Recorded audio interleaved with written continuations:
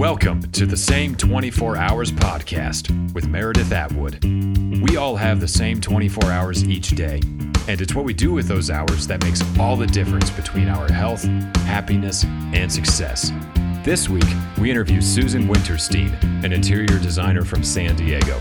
She is the founder of Savvy Giving by Design, a nonprofit whose mission is to provide comfort and healing to families with children facing a medical crisis by transforming the interior spaces of their homes at no cost to them. Enjoy the show. Hi guys, this is Meredith Atwood. Good to be with you guys today. I have a super special guest today. Her name is Susan Wintersteen. Hi, Susan. Hi, Meredith. So Susan and I have an interesting little how we met story, and it starts when I had 69 Facebook followers, and I'll never forget that number for whatever reason. But I had a group of like 4 or 5 San Diego ladies who were just very sweet and supportive of the blog and of me. And I said, I should come out to visit you guys. And they said, well, get on a plane, come see us. And I thought, really? And my husband said, are you sure they're okay? Is this safe? It was all, but I went out there and we just had the best time. And I really bonded with Susan and Robin and Mickey and Carrie. And who am I forgetting? There was one more. That was it. So that was mostly it. I know, I don't want to get an angry text. You got me. But it was just like the best weekend. And Susan is super instrumental in my life because we were driving down, we were in the Gaslamp district? Uh-huh. Yeah. So we were Gaslamp. driving in Gaslamp district, and I was whining from the back seat that I really wanted to write a book, but I didn't have the time. And so Susan, you were driving and you chimed back, you said, if you want to write a book, write a damn book. And I was sounds like, about right. Oh, I guess I should. And that was January of 2012, I believe. And I published my book in November. So thank you, Susan. Wish I could take all the credit, but I think all the credit was you. No, you just lit a fire under me. And I love that that is your personality. So welcome to the show. I wanted to have you on because you are doing big things and making a difference in the world. And I guess in unexpected ways, but really, really cool ways. So I wanted to first introduce you and let everyone know that you have 5 daughters. Yes. So what are their ages? The oldest is 23 and the youngest is 13. So we have 23, 21, 19, almost 18, so 17 right now, and then 13. And your grown-up children love you. Mm-hmm. I hope so. I mean, and I know I say that with such surprise, but I think it's rare to find a bunch of grown-up adult children that really love hanging out with their family. And you just seem to have this great family unit. What is the secret? Tell me your things. Oh gosh. I don't know that there's any tremendous secret. I think all of the girls are fairly close to one another, so they all have different dynamics in their relationships. But we do spend a lot of time together as a family. So family traveling has always been super important to us with them growing up. And so we would take extended trips or live in other places. And I think they all kind of learn to rely on each other as friends and siblings.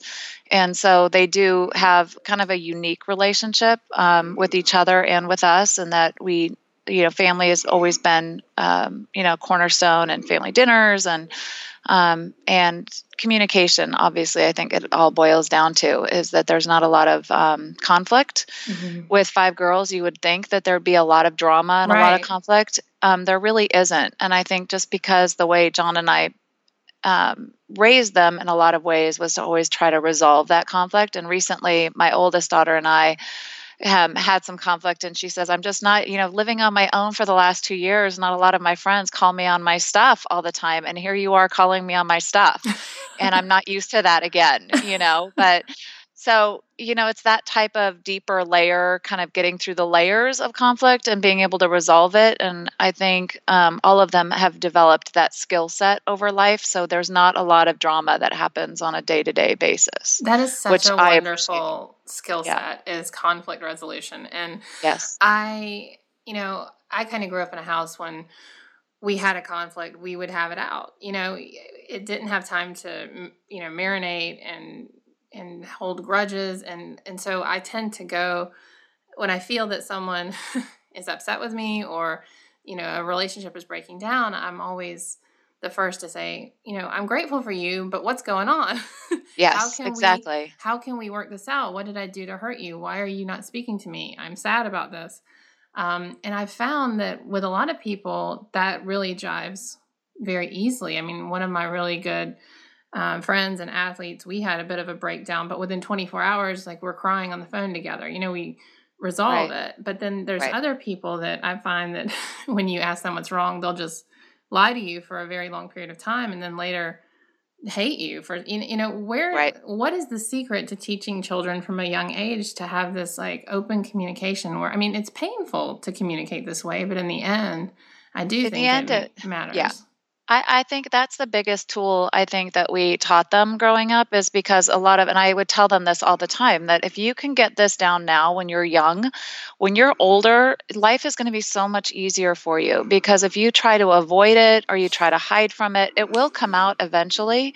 And it's not serving you or that other person in your relationship well to continue to skirt around the issue. So just hit it dead on. There's nothing wrong with trying to sit down and talk to somebody and, giving them the tools of being able to, okay, so I'm a psych major, right? So I studied some of this. Oh, this is all becoming very clear now, Susan. Right. So this is part of, being able to efficiently have a conversation with someone without the blaming, without the projection, without your defense mechanisms rising up. And a lot of times it's not necessarily about the argument issue, it's about something deeper.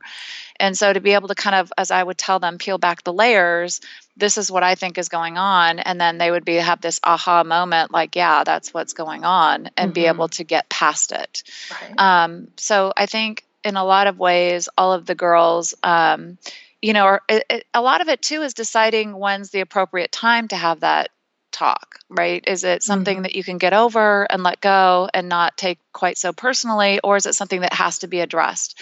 And that's a really fine line too, because sometimes, you don't want to swing the pendulum to the other side and where every single thing becomes something you have to talk about. So there really has to be that fine line balance between what's really the important stuff and what's the stuff that you can kind of let go and not let it get to you. Right. And so really kind of navigating those waters with them, was super important with, kind of getting them to that space. Yeah, that's really impressive. I found that as I get further and further along in life, that learning to communicate how someone else communicates is definitely a valuable tool. But at some point you reach maybe a conflict in your own life where you're like, I can't put up with not communicating in the way that serves me as well. Right. And I found out recently that that's been a huge challenge for me.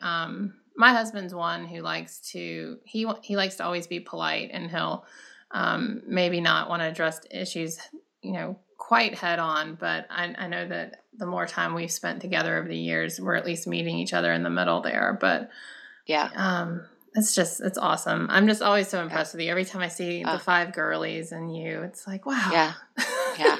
I know you're not perfect, but I just admire you. No, it's not. It's, and they each have their own personalities and their own ways of handling different stressors and stuff like that. So, you can't parent 2 children the same way. You just can't. Their personalities are entirely different, and you have to learn to adapt to treating each one as an individual and not lumping them all in together, because they have different, ways of reacting. When Michelle and Sarah, my older 2, were very young, I could look at Michelle and I could just, get in her face and tell her I did not like her behavior. And she would just look at me with big eyes and she wouldn't even react. And you were like, am I getting through? And then I would do the same thing to her sister, who was 16 months younger, and she would just burst into tears. Hug a kissy, mommy, and just need that reaffirmation. But they were 2 entirely different reactions to a very similar style. So I really had to adapt quickly to each of their personalities to figure out where I was going to be most effective. Oh my gosh. In parenting. So I know. They're crazy. all different. Now, so I know. Were you were not a stay-at-home mom? I was. You were for several years. I was until I was pregnant with my 5th. I stayed home. My oldest, Michelle, was about 10, 11, and I was stay-at-home mom, and John worked kind of the corporate world. So Okay. I was it for about the first 10 years. Okay. And then when did you start your career? I mean, Well, I started so I had always, been somewhat entrepreneurial. When I got pregnant with my fifth, my mother-in-law gave me a great piece of advice. She said, "Susan, I know how much you love children, but at some point you're going to need to stop." And you would have had 8 kids. Probably. Yeah. She says, they're going to grow up and you're going to need something. It's always a good idea to have something just for yourself, something that's just makes you feel good outside of just the parenting. Because let's face it, parenting is great, but it's somewhat thankless, right? You make your breakfast, lunch, dinner, and, they're not going, "Great job on lunch, Mom." No, Susan, I had a morning this morning where when I'm on the floor of my closet, and with the door shut, my husband's like, "Oh no, what's going on?" Because it's bad. I'll just usually throw a tantrum publicly, but when I'm sitting on the floor of the closet, like he's knowing it's bad. And today was the floor of the closet moment because everything has just been like insane.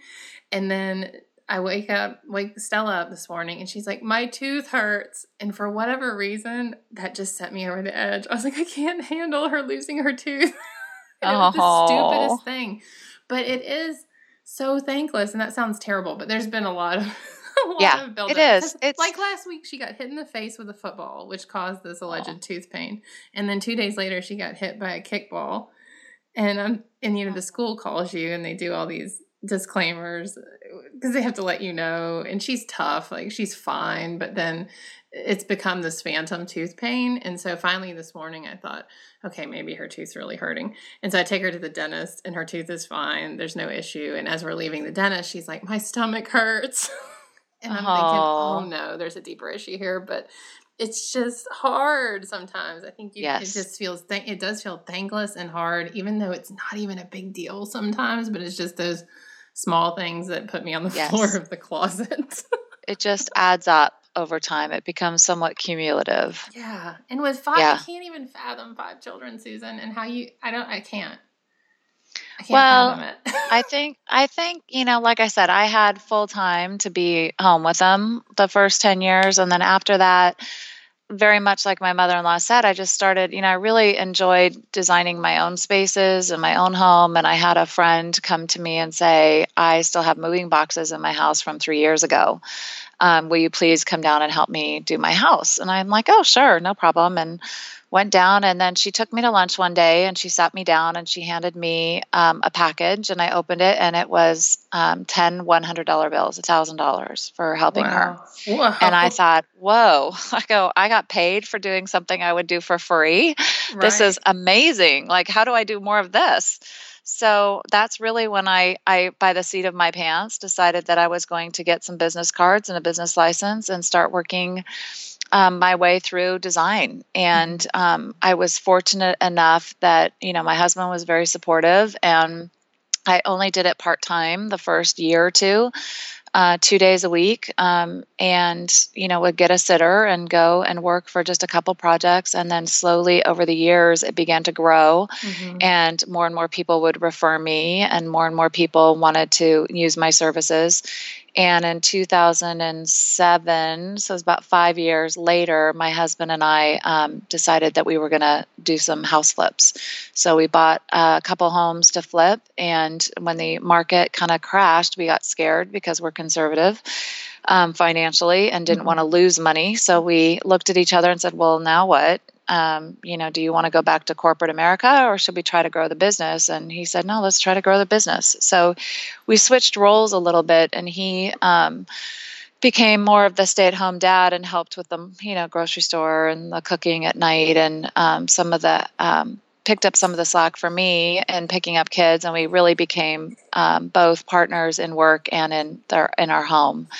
And where things were just a little bit more divvied up equally. And I went and took on more clients. And from there, it's just been kind of a whirlwind. We now have 4 other designers that work with us and a buyer. And a bookkeeper. And so we just kind of try to keep our head above water at this point. But it's been a great career for us because it's allowed us to be home in the afternoons, by 3:00 and, still raise our kids and be a part of their lives. And certainly the ability for John to spend more time with his girls and raise them, which was super important for both of us. So it's afforded us a lot of, it's been a good career for us. Well, I think one thing, sorry, go ahead.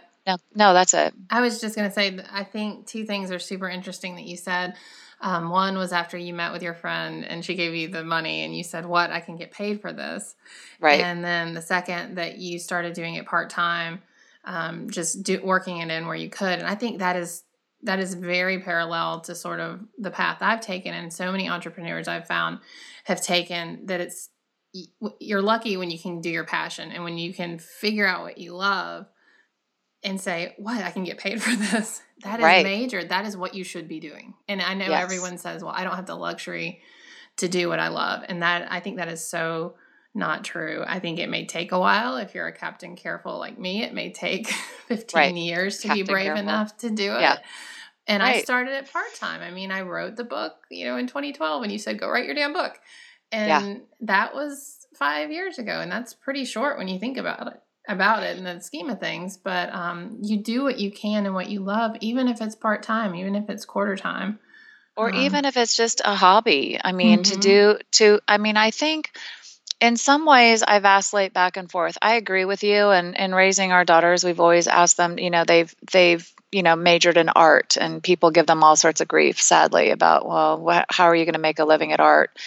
And the reality is that if you're passionate about something, you'll find a way to make it, a living out of doing it. And Michelle's been fortunate enough to be self-employed as a graphic artist now, and her art history comes in tremendously helpful when she's designing logos for small businesses and working in her graphics.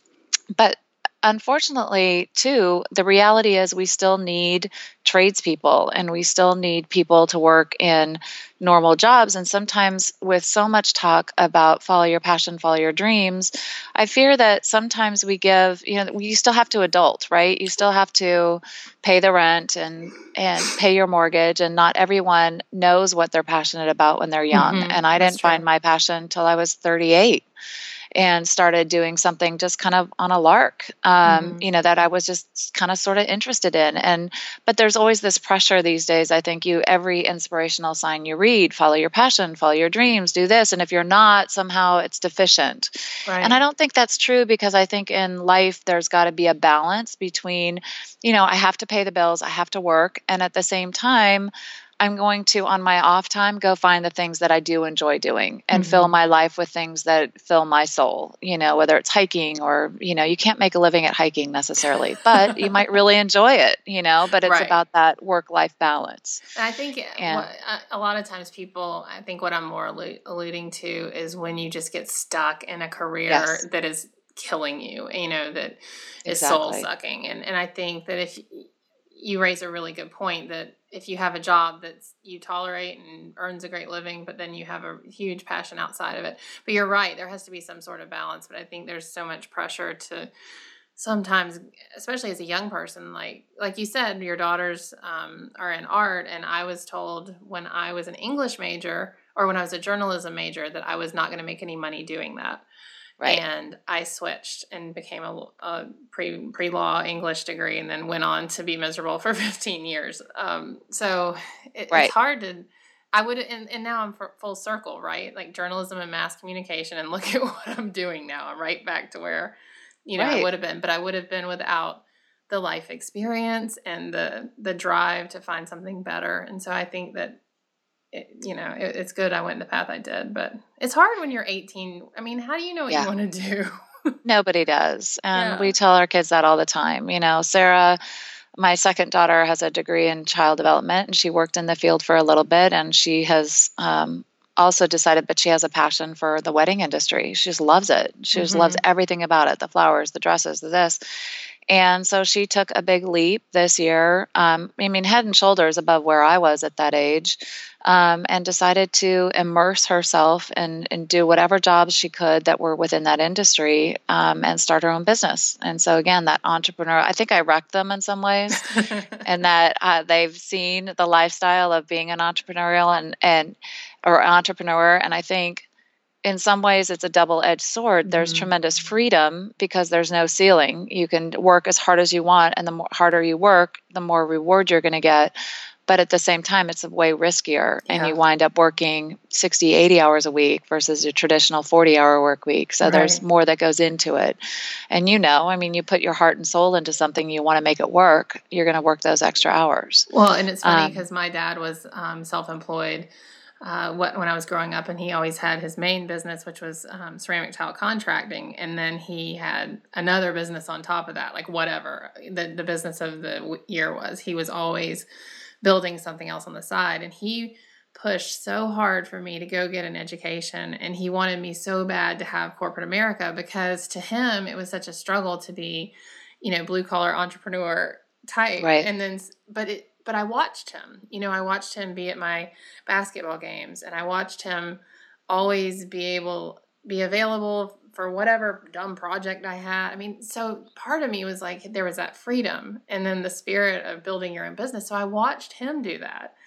And then I never feared it. And that's what I always wanted. And so now that I'm, on my own and have that freedom, I work way more. Right. I sleep way less, but it was what I saw. And so that's what your girls see. And you totally host But them. you're building something, and we're fortunate that we have the opportunity to do that. And whether it's slow or fast, I think there's tremendous value in going slow. I do. I just think that you get a chance to learn along the way and what works and what doesn't, and there's no rush. But when you put your time and energy into it, I think it can be a big payoff in the long run. So tell everyone the name of your interior design company. The design company is called Savvy Interiors, Savvy, V as in Victor, but a lot of people have trouble spelling that. San Diego, California. I have a lot of trouble spelling savvy too. Savv, not two A's, two V's. Two V's, yeah, I know. One of the flaws in my initial name, but I do like the name, and it was, savvy. I always wanted to be smart about interiors. I'm a huge believer in function than design, that things can look nice but be functional. So when as a mom of kids and dogs and everything, I wanted my house to look nice. And I cringe when clients tell me, oh, well, my kids are little, so I don't want anything good because they're going to wreck it. I'm like, wait, but there's ways to make it look good and be functional at the same time. So I want to be smart about it. I want to be smart about your interior and, like I said, be somewhat savvy about it. So, well, one thing that was so funny when we moved into this house in 2014, it's a beautiful house, but it had serious, ugly colors, serious. And you guys, I sent Susan pictures, and she's in San Diego, I'm in Atlanta, and I said, "What can you do with this?" And she's like, "Hold, please." And I think it might have been like 8 hours. You sent me like this computerized mock-up with this color scheme, and you said, "Here, buy this couch, buy this chair." And I said, "Susan," and the couch you had picked out was a light gray, and my kids were 6 and 7 and 8, and I said the same thing to you. I cannot buy a light gray couch, and you said, "No, it's microfiber, it'll clean up anything," and I didn't believe you. And so for the last 2 years, I've never let the kids get near the couch until recently. Stella was eating something red, and I have no idea. It was like blackberries. And I walk over to the couch, and she used it as a napkin. Naturally, when you're eating blackberries, you wipe your hands on the couch. And I said, "Okay, Susan, here we go. Let's see about this couch." And I went over to the sink, and I got a little bit of soap and water, and if those blackberry stains did not come out of that couch. They did or did not? They did. Did. Oh, good. And See? And I felt bad that I've kept them off the couch for so long. Right. Oh, microfiber is like the best invention ever. Same thing. I had a client, I talked them into a microfiber. They really weren't convinced. And he emailed me, and the first sentence said, "Well, my daughter took a blue pen to the green couch." And I thought, oh gosh, here we go. I'm just going to, it didn't come, whatever. And he says, a little bit of water and the whole thing came right out. I'm so glad you talked us into that. And I was like, oh, it's thank amazing. God. Could have gone the other way. So everyone's going to ask what couch this is. Am I allowed to say what couch it is? What? The West Elm couch? Yeah, it was the West Elm couch. Yeah. It's West Elm. Yeah. West Elm is a very affordable option for a lot of people. We now have sofa manufacturers that you get a little bit better quality, for the long haul, but they carry all the same kind of fabrics. So any kind of poly velvet like that or polyester based microfiber is great. Yes, it's awesome. Great for couches. So she made, and the color scheme was awesome too. And she told me what color paint to buy and all of this. And people will walk in and they're like, I love your paint. And so you're just awesome, Susan. You have such talent, even to fix the ugly from afar. Flattery will get you everywhere. So that's fine. Her business is Savvy Interiors. And the tagline on the website is, there's no place like home unless it's ugly. You've got to fix ugly. Which I think is hilarious. That was a little bit of my snark coming out. I think I yawn every time I go to most designers' websites because I don't want to be stuffy. I don't want to be the snooty designer that doesn't handle ugly. I want to be the one that says, hey, so my house needs a little help, and there's no shame in that. So exactly. That's why people hire me, is to take that part out. So I want a sense of humor when it comes to design. I want to be approachable. I want people to feel comfortable in the process and make it fun. It shouldn't be arduous and it shouldn't be too serious. It's your house, this is where you live, and it's a sensitive, part of all of our spaces because you want to be happy in your space. So what are the top, say, 2 or 3 things you would suggest if someone is looking at their house and they're thinking, oh, I don't even know where to start. This is too ugly.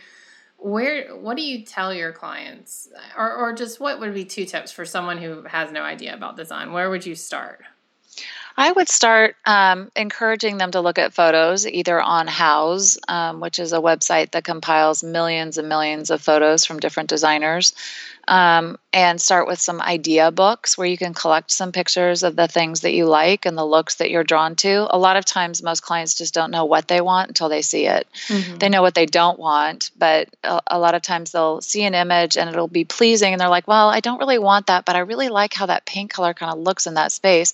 Save it and put a note or a tag on the picture and just say, I like how the paint color looks. Mm-hmm. Or take a look at another picture, and maybe you don't really like the furnishings in it, but you like the overall feel that you get from that picture. The more pictures you collect, you'll start to tell a story of what you're drawn to. A lot of times when clients send us their idea books or the pictures, it's not so much that I'm trying to copy some image that's in there for their space. I want to get a sense for where they are style-wise. Sometimes if I see a client present 5 or 6 pictures and they're all disjointed, one might be really Tuscan, one might be really modern, another one might be really coastal. I'll say, okay, you are all over the map here. Let's hone in on something, because what do you like about this picture? And you try to find that commonality to get them to find what their style is. Or they might just be one of those people that I like everything, and so, okay, well, let's do this kind of look in this one room, and then let's carry some elements of that over to another space. But, if you've got a very, very Spanish looking home, it may not work to have a mid-century furnishings in it. And you have to decide, are you okay with that? Is that what you want? Do you want a real mid-century look with this Spanish architecture? And how are we going to achieve that? Because ultimately you should look around and feel really comfortable in your space. So that would be the number one, is start looking at photos and start seeing what you're attracted to and find out if it's a lot of the same sort of things, how you're going to incorporate that into your space.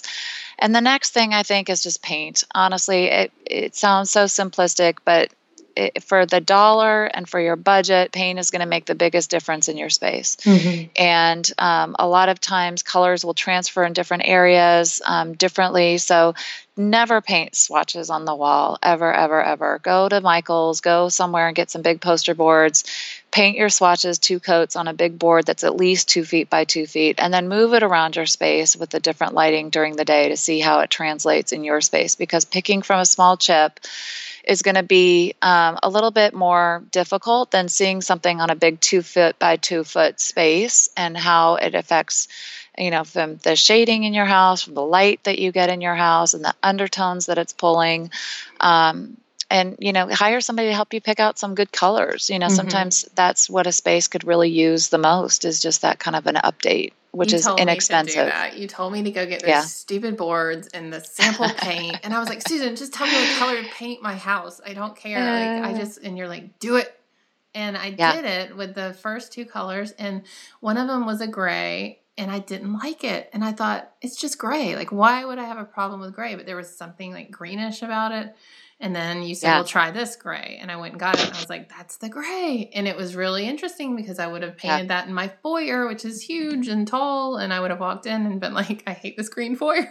Right. Well, it's so funny because I can take a color that's worked great in a space. When I get this asked all the time on our house profile is, what color did you use in this house?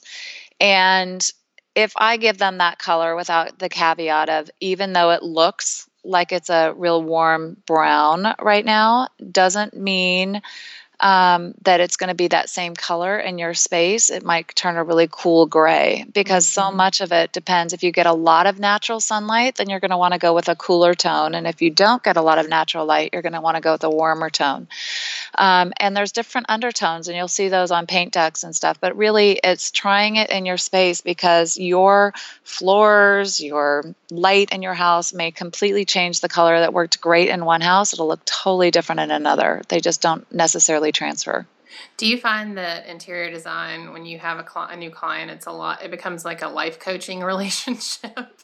Sometimes we tease and we call it savvy counseling. Right. Yes. Yeah, absolutely. There's a lot of personalities and a lot of different thoughts and decisions to make. And if you are somebody that has trouble making decisions, or you make decisions too quickly and then come back and change or second guess yourself, there's a lot of reassurance. And I think that's why people hire a professional to come in, is because we've been there, done that. We don't need to recreate the wheel. We can direct you and help streamline the process. But for some people, move very quickly, and other people move a little bit slower. It takes them a little bit longer to adapt to different changes that they're making. There's a lot of, let's face it, there's a lot of emotion that gets wrapped up into our homes. Yeah. And it's a very, especially when you're doing construction or anything like that, it's the place you live. You want to feel good in it. There's a lot that goes into it. So let's segue into the other work that you're doing, which is Savvy Giving by Design. Talk about this a little bit. This is just, I know this is your heart and soul, and this is really fabulous, you guys. So tell us about it, Susan. Okay. So about 2 years ago, I'm on social media quite a bit and run a couple different group pages. And there was a friend that had posted, one of her friend's daughters had been diagnosed with cancer. And gosh, if there's, 2 things that have been affected my life over the past 10 years, it's been, my love of children, obviously, and it's been being affected by cancer. I think all of us have had somebody close to us go through that trial. So I thought, gosh, a 14-year-old, the same ages as my kids, going through cancer, what can I do? Well, the standard joke in our house is I don't cook. So if I were to bring a meal on a meal train, I think it would not be well received. Because it would probably be some takeout, and then it would have some disease attached to it or something. I don't know. Anyway, so that was not going to happen. And I thought, I'd love to be able to, I wonder what it's like to be in their room and not feel well. And maybe I can do something and kind of spruce up their space. I don't know. I really had no idea where I was going to start, but I just kind of do that. I jump in first and then figure it out later. So, I dive in. I said, what do you think? Maybe I can redo her space. And she said, let me talk to the mom. And they're like, oh, okay, yeah, let's go over and take a look. And I went over and met the family, and I was so nervous. I think I was probably more nervous meeting with this 14-year-old than I was with any other client, only because I knew the stress that they were under. And here I am coming in, not knowing what I'm going to do, but at the same time wanting to please and not say no. Right. Like, with my clients, if they ask me for something, I'll say, no, we're not doing that. But when a child asks you for something and it's something they really, really want, you're like, well, okay, how can I make that happen for them? Right. So I started researching what what's a healing environment? What does that look like? And what do these kids go through? So most of these kids, we think that they're in the hospital all the time when they get treated for cancer, which actually the opposite is true. When they're going through extended chemotherapy, they go to what they call clinic, and once a week, a couple times a week, or once a month, and they get their chemotherapy, and then they're monitored at home. Mm-hmm. If they spike a fever because their immune system is so compromised, then what happens is they go into the hospital, they get antibiotics, and then it can delay their next chemotherapy treatment. So the goal while they're home is to keep them as germ-free as possible, because if they're exposed to germs and they get sick, they may compromise their treatment plan and push it off longer, which means those cancer cells have an opportunity to come back and be more aggressive. So what we're trying to do is kind of keep the cancer cells at bay, keep them healthy while they're at home, and eliminate any of the allergens or the things that are going to cause them to get some sort of either a bacterial or viral infection. Mm-hmm. So when you're looking at spaces, especially a bedroom, which they're not feeling well, they're probably going to be sleeping, they're probably going to be resting during the day, you want to look at all of those things that are going to affect their healing. One would be removing any soft surface or carpet from the floors. Mm-hmm. Really hard to get all of the allergens out of carpets, the dust, the things that are going to cause irritation. So one of the first things we're going to do is maybe put a solid surface floor in their space. Fresh paint, window coverings, super important. Again, if they're sleeping during the day because they're not feeling well or they're nauseous and they need to get some rest, you don't want sunlight, glaring in their room at 1 o'clock in the afternoon. So you're going to want to do something that's going to provide really significant light control. Mm-hmm. The other thing you want to do is lighting at night. A lot of times some of these kids need their last dose of chemo at midnight, and as a parent, if you're walking into a child's space, you don't want to flip on all the lights and have these bright lights everywhere. So dimmer switches, soft lighting, things where you can ever so slightly turn on maybe some twinkly lights or something that are pleasing and soft, and go in there and give them that last dose. So these are all the things that kind of circulate in my mind. So when we went into Casey's space, we did very similar, a digital storyboard, and said, this is what we're thinking. And then a lot of the elements we try to keep as a surprise. So a lot of times children especially are almost worse than adults, and they really don't know what they want, and they're scared. They're scared that they're going to make the wrong decision, or they're scared that I'm not going to make the right decision for them, or it's not going to look good together, so they get anxious about it. So a lot of times I'll just say, give me some key colors and what you want your overall space to feel like. Do you want glam? Do you want spa? Do you want this? And let me just kind of go with it. And then if you really hate it, we'll redo it, but let's just go with it. And if you can get them to kind of trust you, then I keep some of the elements and the details a surprise, and just go with mainly the colors that they like and everything. And to date, so far, 2 years later, we haven't had anyone come back and say, oh, I don't like it. I mean, everybody's obviously loved the rooms, and they don't know what they want until they see it. And so we dove in with Casey, did a GoFundMe page. We had a lot of people donate and help offset the material costs, and a lot of my contractors donated their time. And about a year later, I had a client approach me and say, I really want to help you, but I want to do this in a different way. I want to make you an official nonprofit. And I said, she was an attorney, and I said, okay, you do the paperwork and I'll do it. And so she did. She and my husband worked together tirelessly to get everything submitted to the state, and we became an official nonprofit a little over a year ago. And we've done about 24 spaces to date. Wow. I didn't realize it was that many. Yeah, we do siblings as well, so that adds to it. But we feel like the siblings often get lost in the shuffle with all of the attention on the primary child. So if there's 2 children, you'll do both? Mm-hmm. We'll do both. We'll do kind of we do a little bit more aggressive with the first child, the identified child, only because, they may need the flooring adjustment and the lighting adjustments, whereas with a sibling, we may not do the same level. We might do a slightly scaled down version, but something that's new enough and feels fresh enough and serves them better, so that they can be there as a support for their sibling and feel like they're part of that family dynamic. That's really fantastic. So, yeah. So what has been some of the biggest challenges? I mean, I'm dipping my toe into the nonprofit world, and I'm totally terrified about it. But, I mean, what is the biggest challenge? Is it funding? Funding is a huge, huge part of it, yeah. I think only because There are so many really, really worthwhile causes out there and so many wonderful nonprofits. And so we're fighting and competing with all of the other nonprofits for dollars.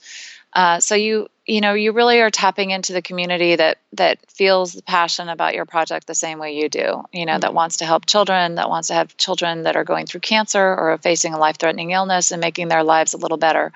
Funding is definitely an issue. Donor fatigue, definitely an issue. We really are looking for more vendors to step up with product placement and to help us with our spaces. Because, when you're spending marketing dollars for some of these businesses and advertising and marketing with designers, what better win-win situation would there be than to donate into a child space that's designed by a designer where you can place your product and be able to market that and help bring attention to that particular cause. So we're really trying to find larger home vendors that want to help with our mission and provide for these kids. That's the big part. The reporting, obviously every dollar I spend, I'm very, very cautious with. I'm very protective. To date, we don't have admin or we don't pay any staff members or anything for helping. We're all volunteer run. We're very much a grassroots effort.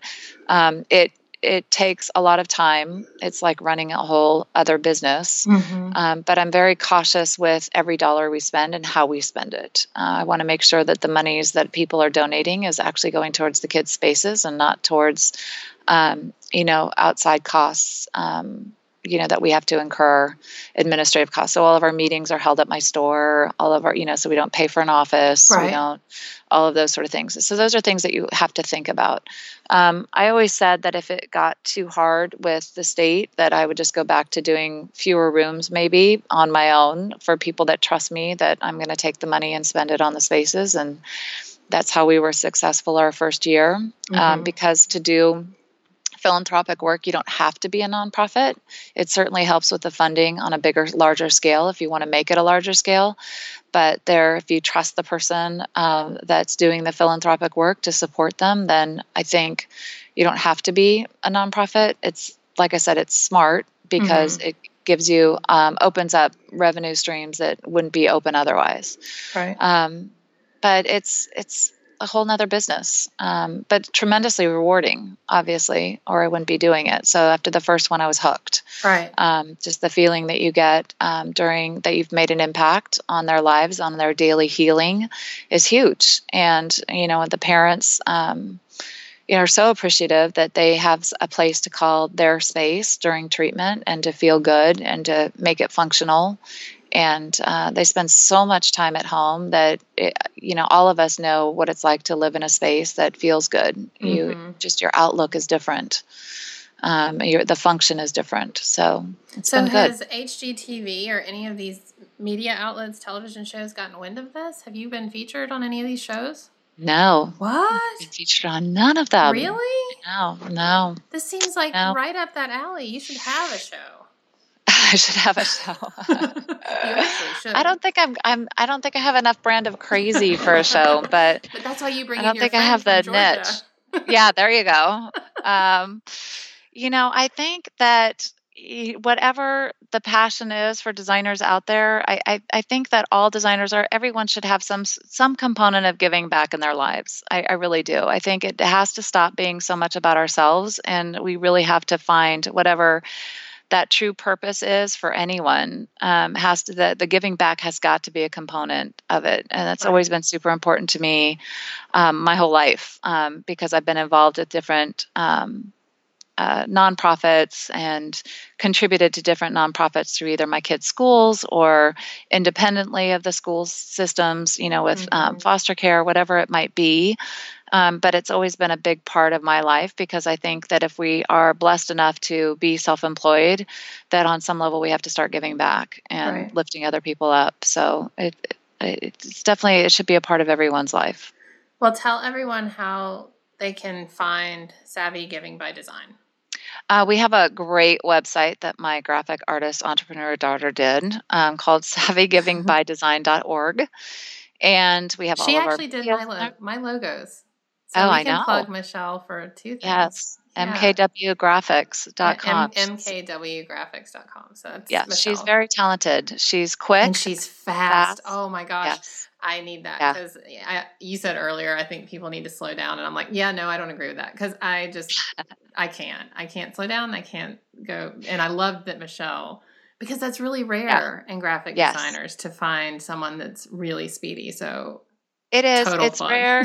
She is. But I think what, to her credit, it's kind of defending the millennial generation here, which I know that can kind of get dumped on a little bit. She's a young entrepreneur.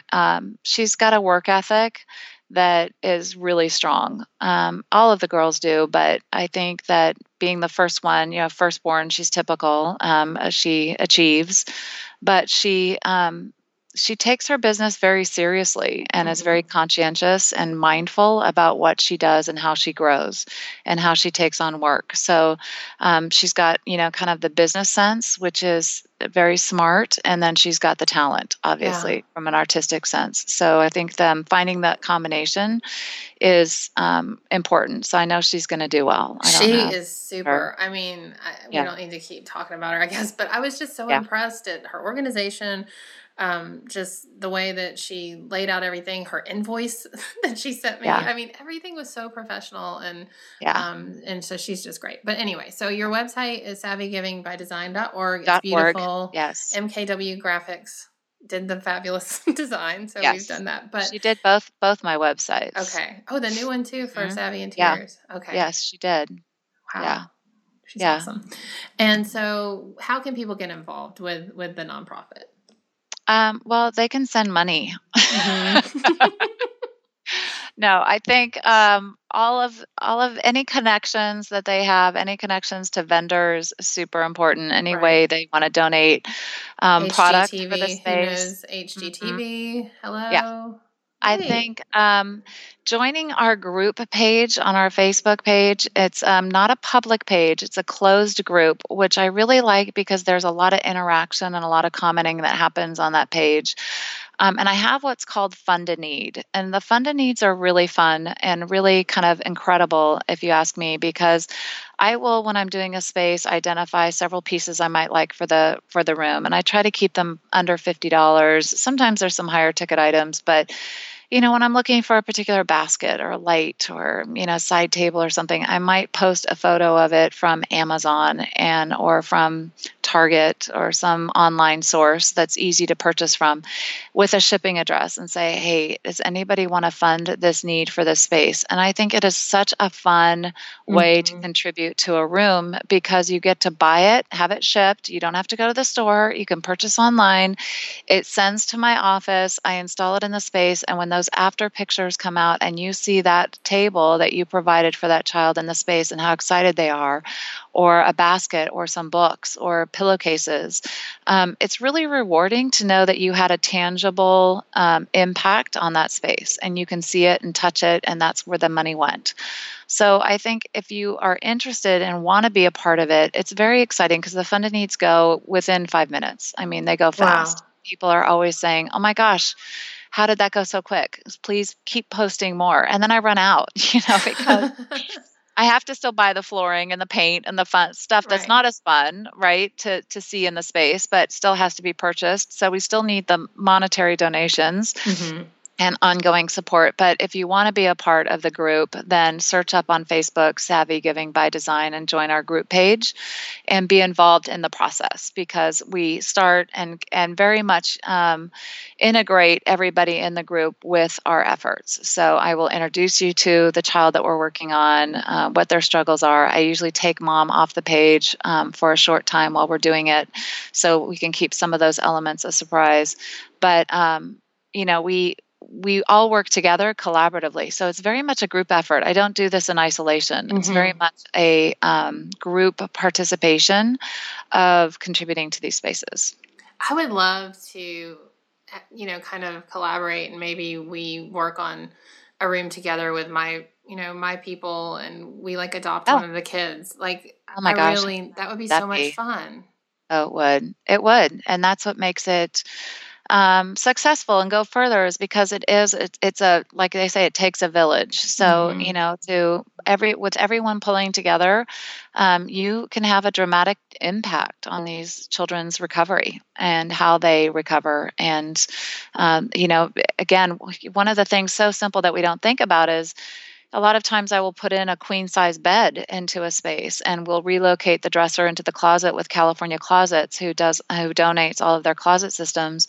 But just having a queen bed where mom and dad can come in and cuddle up with their child after a horrendous week of chemo or steroids and lay down and take naps with them is huge, and stuff that you don't necessarily think about. But, if we had one child who was too scared to sleep in his room for 11 months during his treatment. He slept on the couch to be closer to mom and dad because his room was, he just had it was a scary place for him. And so by completely redoing that space and making the bed bigger and making it more conducive and child friendly and putting a TV in there and some gaming chairs, he wound up sleeping in his bed for the first time after 11 months, which is so impactful. I mean, to be able to have a place to rest and recuperate in a space he enjoyed. So it was a huge change for him. Well, Susan, I love you and I appreciate you in so many ways. You're doing good work. You're such a role model for everyone that's out there that is struggling between life balance and athletics and your tries and, work and job and entrepreneurship and all the rest, even if that's a word. But I do. Rooms where I don't know what color to paint them. I have tremendous respect for you and all that you're doing and how far you've come. You've had such tremendous growth over the last 5 years. Well, thank you, Susan. I appreciate it. And I appreciate your part in my life. And I mean it when I say, let's try and get something together where my community can help yours, because I think we could adopt a kid. I really want a sassy one, though. Get me a sassy, smart mouth kid that we. I can do sassy. I can find sassy, no problem. We've got a wait list right now, so there's no shortage of children. And as we look towards our big fundraiser in September, we hope to use that fundraiser to fund for a whole year, up to 12 spaces a year. And we are coming to the end of that here pretty quick. So I definitely think the more involvement we can get from other communities that want to do that, the more children we can help. Very good. Very good. Well, I'll post all the links up to everything. And thank you again, Susan. It's always good talking to you. Oh, same here. All right. Love See you later. Right. Bye. Bye.